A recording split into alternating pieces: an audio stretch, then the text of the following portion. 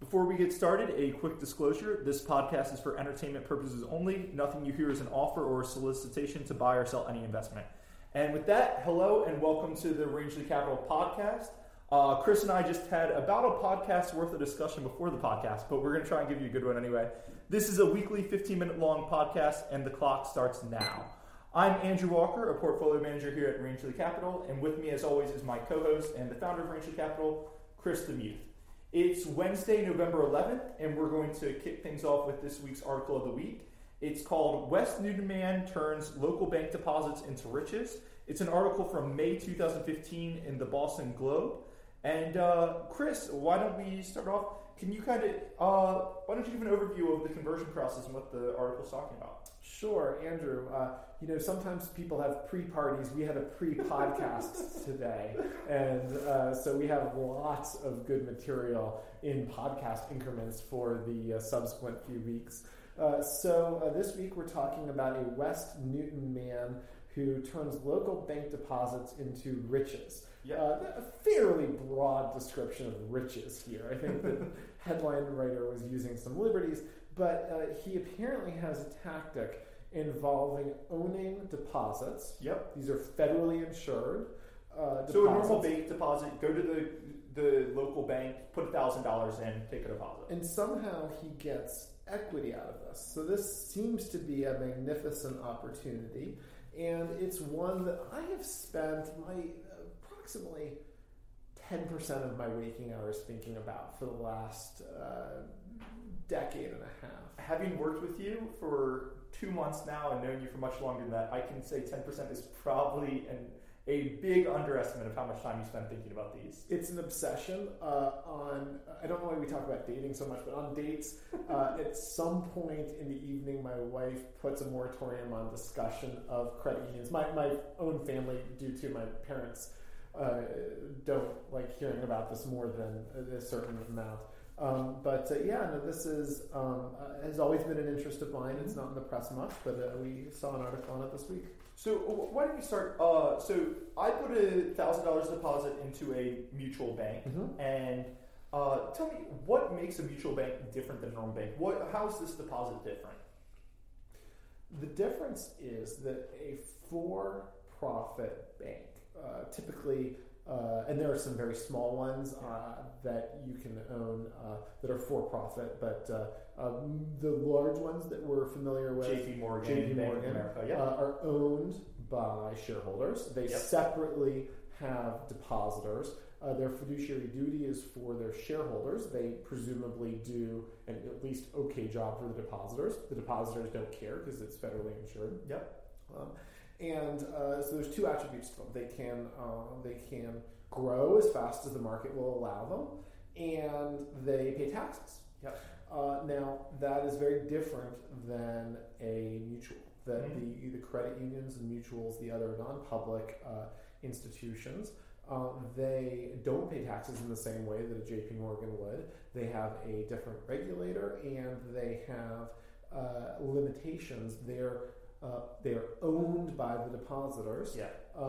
They cannot grow conveniently beyond that community of the depositor base.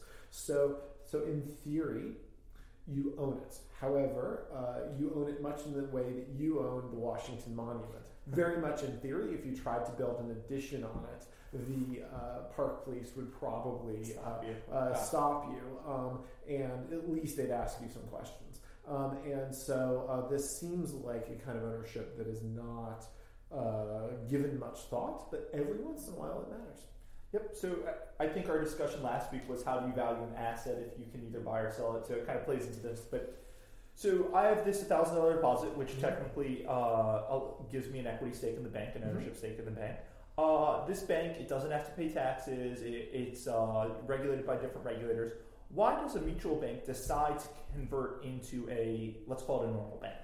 Well, 100 years ago, or even 50 years ago, these typically were small organizations. If we worked together in a union on the factory line, the reason why the government doesn't tax these is they thought there was a social function served by if you had a little extra money and I couldn't make it till my next payday, that you might loan me a little money for a car or something. And this was an informal, small, community-level organization. Today, there are some that are the largest financial institutions in certain states, multi-billion-dollar organizations. And from the bank's perspective, they're like competitors that don't pay taxes, that are subsidized by the taxpayer. So why would you change that situation? You change it if the growth prospects allowed you to grow, and the arithmetic's pretty simple, beyond your deposit base so much that even on an after-tax basis, it's more valuable. That is the general view, and the specific view is the insiders can make more money than they ever would in any other way. We obviously do a lot with incentives. I think for insiders, it's also an interesting thought process where if you have a depositor base, you really don't have any specific owners you have to kind of talk to. Whereas you see with a lot of these mutual banks, once you're public, there are shareholders who can acquire large stakes in your company, and kind of you have to answer to them. Because I'm cool, I go to a lot of the trade association and regulator events for this industry, as one does, and if I kind of ask around about accommodations and flying, I am an order of magnitude beneath what everybody else in this industry spends on themselves. Since there's equity and nobody's watching it, it goes somewhere, and where it goes is to spectacular waste and inefficiency. I'll leave it at those two and not use the other one often in that sentence, but it's there. There's one that I looked at in Texas that for a long time I thought and hoped it would convert. They didn't for years. They finally did, and the CEO bought a boat and parked it right next to the old boat of the other guy, and the other guy announced a conversion the next year. So this is a big opportunity for insiders. So we've talked about insider incentives. We've talked about depositors are the owners. So after the bank converts, kind of what makes it attractive for depositors or even potential future shareholders to invest in a bank that's going from a mutual bank conversion to a normal bank? Sure. Well, here's how it works. The first step involves a regulatory filing, and it's surprisingly onerous. The reason why it's so onerous is the predecessor, not successor, regulatory agency manages the process. They're managing a process that involves their funding leaving, right? They're funded based on the regulatory insurance, which is returned when somebody leaves. So to say that they're sticklers, they once rejected a filing of an institution I was involved with because it was folded three ways, much like you normally fold a letter. And they said this could confuse people because they had to unfold it, that you have to mail it as an 8.5 by 11 mailing. So in a manila envelope. In case somebody is confused by the smaller envelope. And this was hundreds of thousands of dollars of mailing. This is going out to a large group of people. And so they make it as difficult as possible. Also, non-votes equal no votes, so you have to find these people. And I really, kind of stay very engaged with management when they're working through this process. So that's why it could be difficult for a bank to convert. But why is it attractive to own the equity either, as the bank goes from a mutual to a normal bank, or even in the normal bank right after it goes? Right after it converts. I'm slow rolling this just to add to the kind of this huge enthusiasm that people are waiting with bated breath for, which is that what happens is picture that you are, imagine if you will, that we were cutthroat profit-seeking capitalists. Okay. Can you imagine this? It doesn't take too much imagination. Imagine you were in it for the money. Imagine that you simply wanted to get your capital back and you wanted a reasonable return, and that you had very little sentiment and nostalgia associated with this. What would be even better than having those views is to be in a hippie commune where other people had no consideration for the value, and so that they were kind of meandering away. So when somebody said something like, we need this transaction to clear, so we're going to offer it at a substantial discount to tangible book value. Say, Andrew, would anybody in this room like to buy the stock? We're offering it between 60 and 70% of tangible book value. The more people walk away, the more the need to lower and lower the price. The supply is this institution, at a time when they think they can grow. The demand is a subset of the members who want to buy it. So it's not a normal market transaction, and it's one where you simply do the work. You don't have to buy it if you don't want to, but if you do, you're competing against many people who simply throw away the envelope. Yeah. And that's the kind of person I like to compete against. So I just want to clarify for readers, tangible book value, if a bank has $100 in assets and kind of $90 in liabilities, so $100 in loans, $90 in liabilities, the difference, $10 would be tangible book value. And Chris is saying in this case, you could buy for $5, $6, $7. Mm-hmm. So Chris, we're kind of running out of time here. I want to real quickly ask, so you can correct me if I'm wrong, but one of the ways you can typically get access to a mutual bank is you need to be kind of a resident or you need to belong to a local organization. Over under 50 organizations across the country, how many do you belong to get access to these local banks? If you gave me the 50 ahead of time, I'm probably already in 20 or 30. I'm in, I think, 400 community organizations. Yep. The standard is typically you have to live, work, or worship in the area. And the asterisk says that historically there was a transitive property such that if you were in a membership-owned organization within a community, that would be good enough. So I believe it's Detroit where you belong to the local museum, and that allows you to get access to the community bank. Yep, and every once in a while when I'm traveling, I tend to have places to go because I'm a member of the local zoo or the PTA or whatever. And how many different mutual banks do you have deposit accounts at right now? Hundreds. Great. Okay, so with that, before we turn to our stock of the day, I want to make a quick request to our listeners. If you like our podcast, thanks for listening. Please subscribe on iTunes or SoundCloud.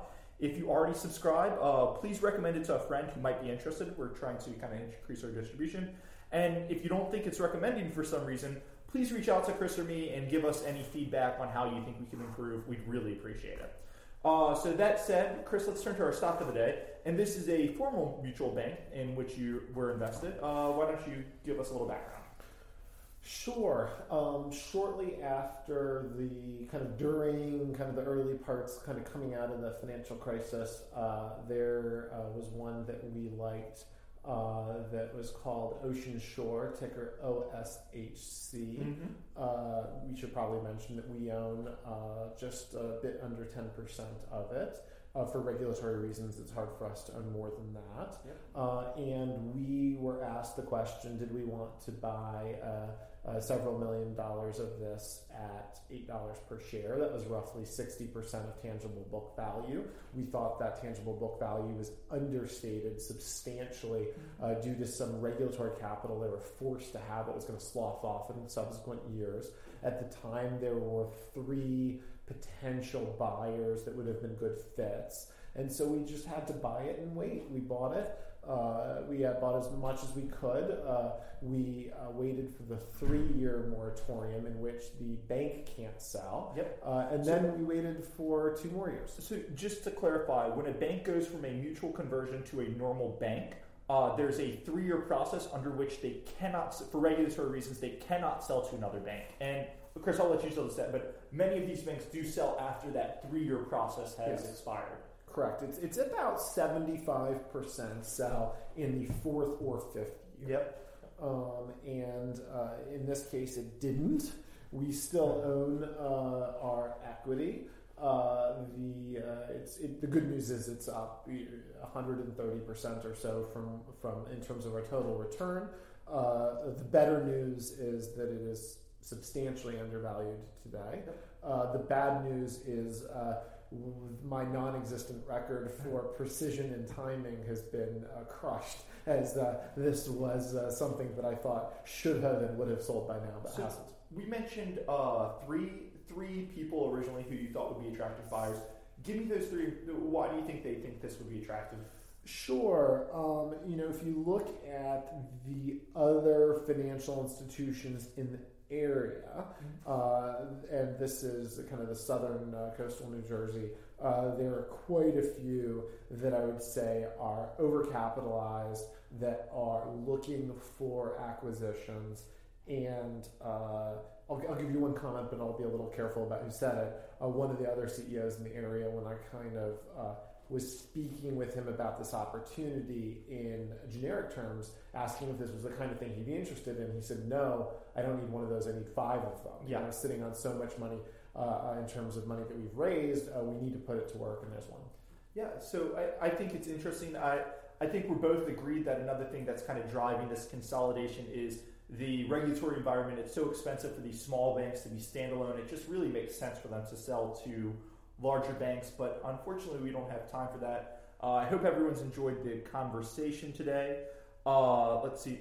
That's all the time we have this week. In the next couple of weeks, we'll be doing a few more podcasts, and one of them probably the start of December. We're going to unveil Rangeley's top stocks for 2016. Really looking forward to that. I think we've got some really excellent ideas there that are really kind of interesting stuff.